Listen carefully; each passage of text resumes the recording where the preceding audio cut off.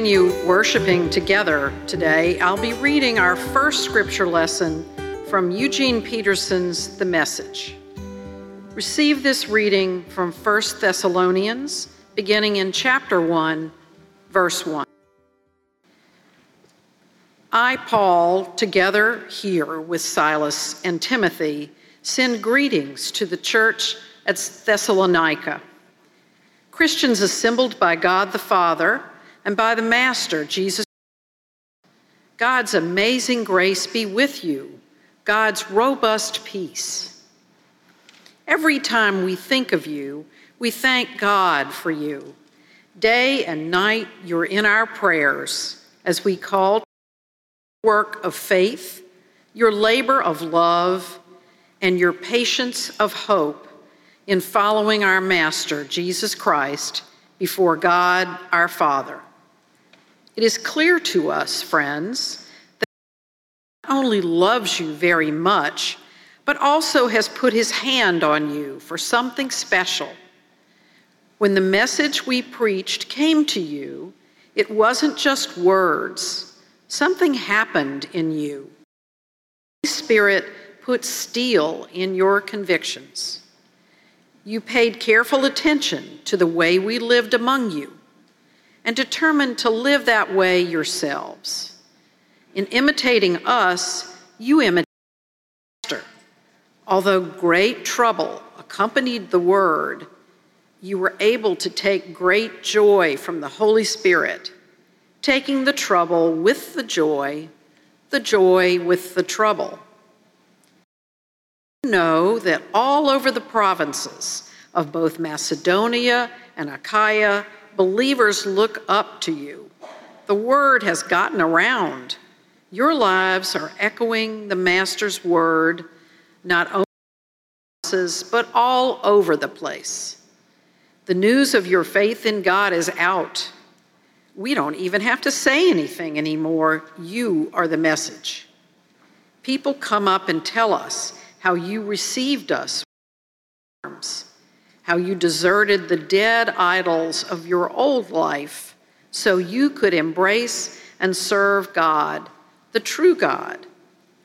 They marvel at how expectantly you await the His Son, whom he raised from the dead, Jesus, who rescued us from certain doom.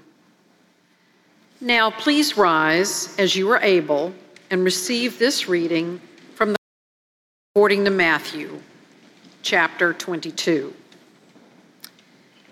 Then the Pharisees went and plotted to entrap him in what he said. So they sent their disciples to him along with Herod, saying, "Teacher, we know that you are sincere and teach the way of God in accordance with truth, and show deference to no one, for you do not regard people with partiality. Then, what do you think? Is it lawful to pay taxes to the emperor or not?"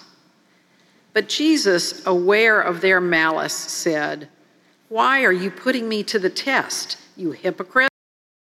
Show me the coin used for the tax." And they brought him a denarius. Then he said to them, "Whose head is this, and whose title?" They answered, "The emperor." Then he said to them, "Give therefore to the emperor the things that are the emperor's, and to God the things that are God's." When they heard this, they were amazed, and they left him and went away. Receive what the Spirit is saying. Thanks be to God.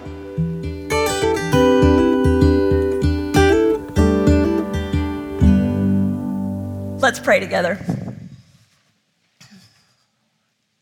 Settle us in, O God, in the power of your Spirit, the strength of your grace, the tenderness of your love, and may the words of my mouth and the meditations of our hearts be acceptable to you.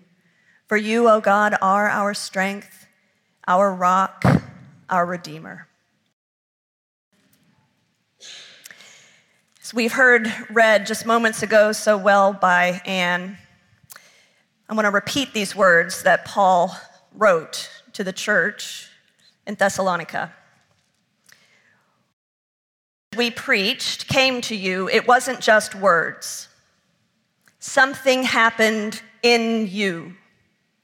You paid careful attention to the way we lived among you, and you determined that way yourselves.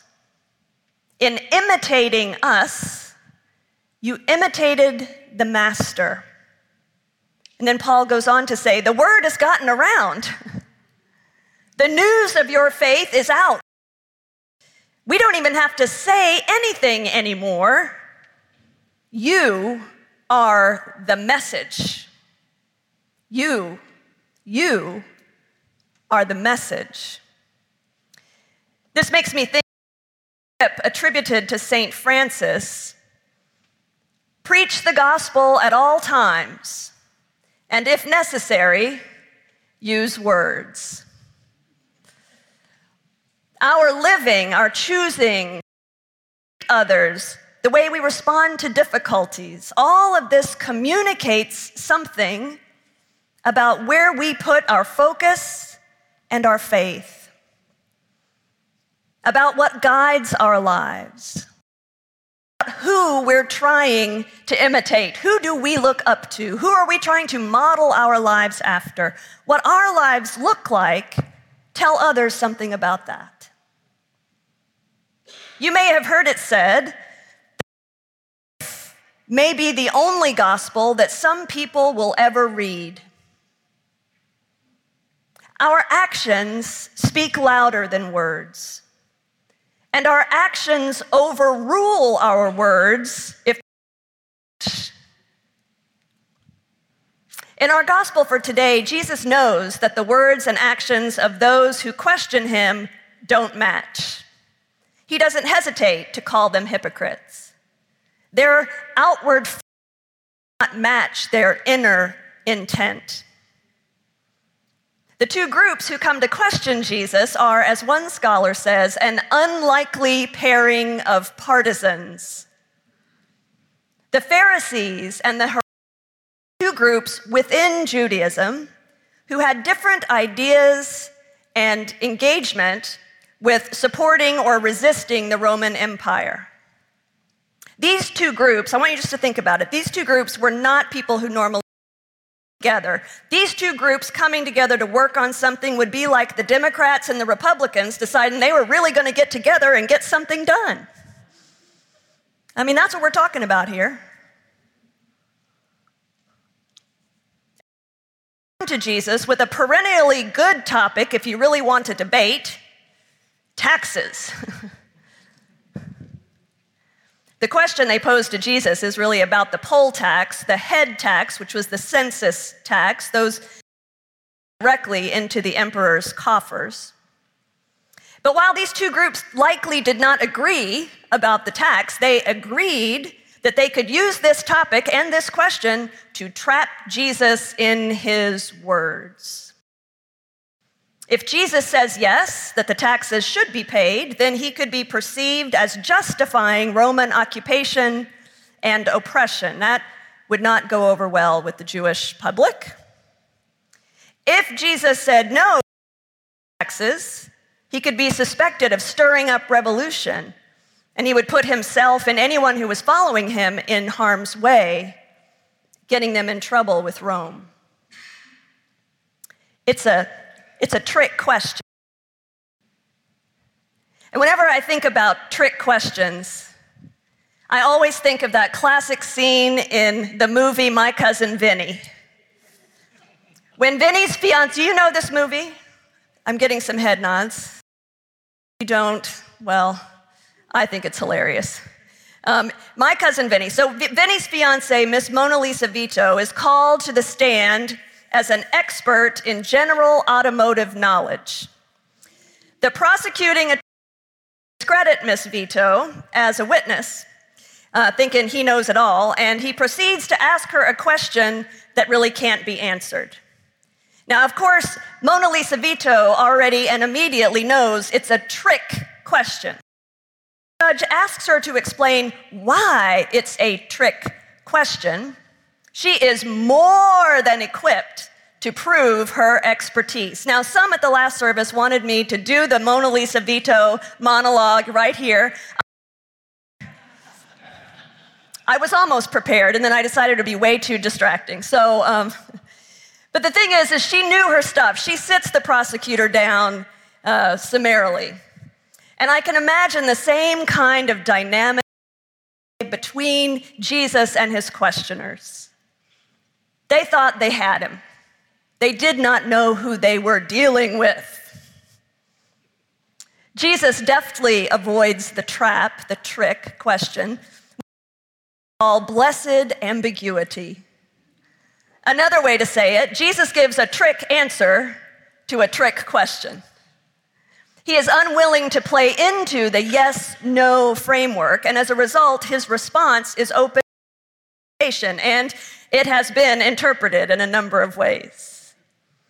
For example, it's been interpreted as a legitimation of taxation. It's been interpreted as a clear division of church and state. It's been interpreted as anti-tax activism. You can pretty much interpret that thing any way you want, which I think is kind of the point, you see, because the fact of the matter is that Jesus' reply throws responsibility right back on the shoulders of those asking the question. Jesus' trick answer plays with the word head, literally from the Greek eidos, or image. And he looks at it and he says, whose eidos is this? He doesn't ask because he doesn't know. I believe he asks because he is drawing attention to the eidos as the key to his response. I can imagine the unexpressed question Jesus is pointing to. The image on the coin, but whose image is on Caesar? And I can imagine Jesus looking at his fellow Jews, the ones who came to entrap him. Them friends, whose image is on you? Are you reflecting that image right now? Remember who you are, whose you are. If you're going to give something to Caesar and to God, who are you going to give yourself to? Who do you belong to? Whose are you? A Christian faith is that all people are created by God and bear the image of God. Another core tenet is the call to worship God alone, to put away idols, golden calves, golden coins, and would seek to draw our attention away from the one who truly gives us life. Jesus doesn't tell us how to spend our money in this instance, or whether or not to resist empire by withholding our taxes. He just points us toward the deeper reality that undergirds all our decisions about what we value and where we look to find life and security and joy.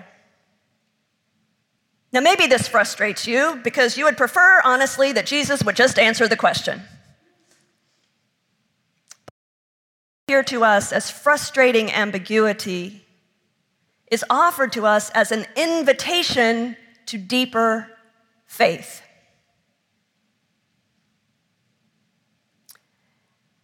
Because what Jesus wants to follow him, and Jesus trusts us to follow him, to imitate him, to remember the loving creator of all things whose image we bear, and to remember who we are and whose we are, and then to make loving decisions about our stewardship, what we do with our stuff in light of that.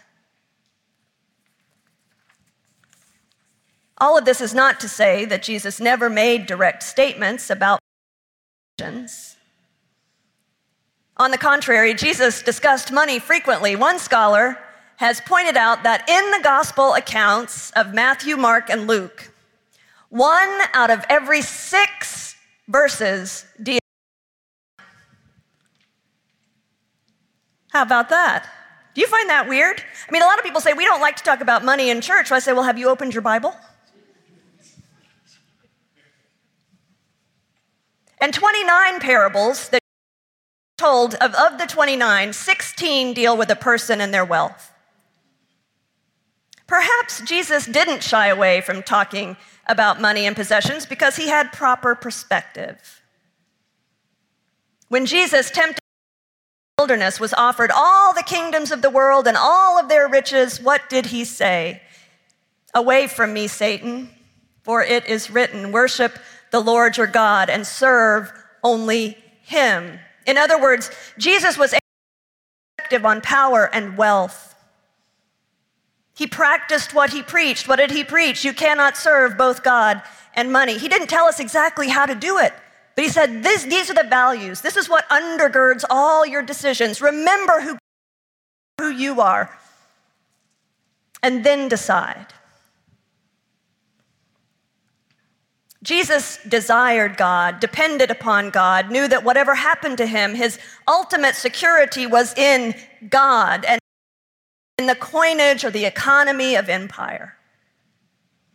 This kind of deep faith and trust in God grounded Jesus. It kept him from being distracted from his purpose, from being who he was called to. And that was to proclaim and manifest the kingdom of God in word and in deed. And here's the thing.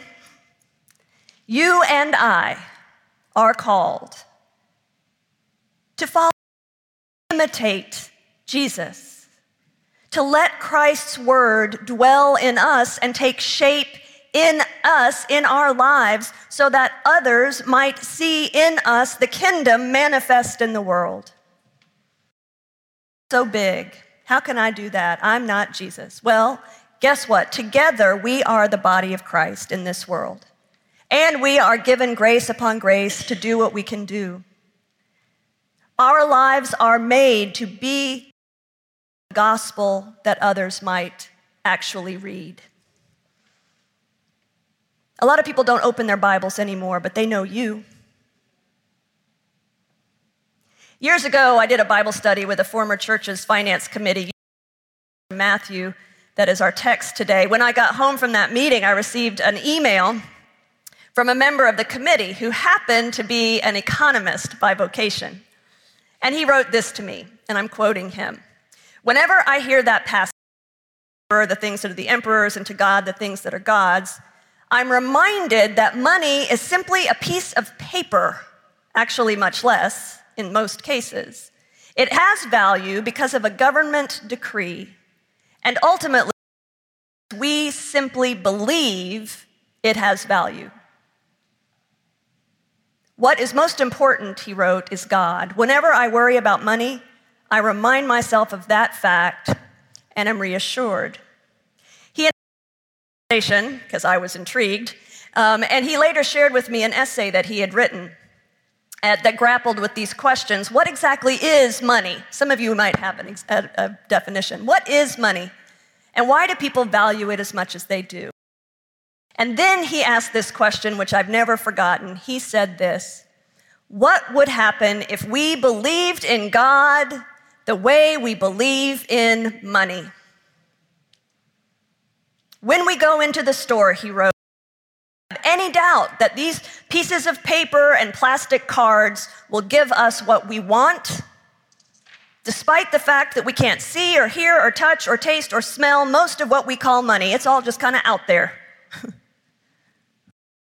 Imagine if we had faith in God like that.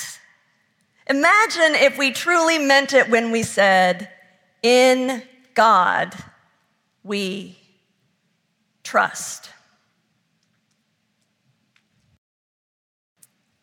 God entrusts to us stewardship of all the gifts that we've been given, which include our very lives, the lives of others, the whole planet, the church, and everything that we call ours.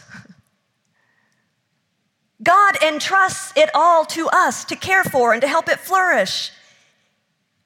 In us, trusts. It's really quite extraordinary. In us, God trusts. How are we doing with that?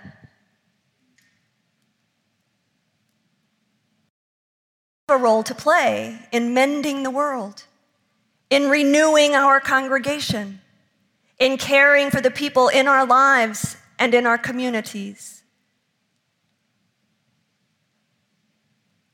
Jesus' questions was often to reframe the question in its larger context of God's presence, love, and transforming power, and then to lob the question back to whomever was coming at him. And today, the question has been lobbed back to us. And I would invite us to ponder some of its implications. When you take an honest look at your life, in what or in whom do you really put your trust? If you were to truly give to God the things that are God's, what would that look like in your life? What is the specific offered to you this morning that, if accepted, will help you become more like Christ, more fully the very best of yourself? These aren't trick questions, but they're not no-brainers either. By God's grace, perhaps our answers will justify God's trust in us. By God's grace, perhaps faithful stewardship of all we've been given will reunite and renew us as Foundry Church. By God's grace, perhaps our imitation of Christ will lead others to say of us, "You are the message." May it be so. Amen.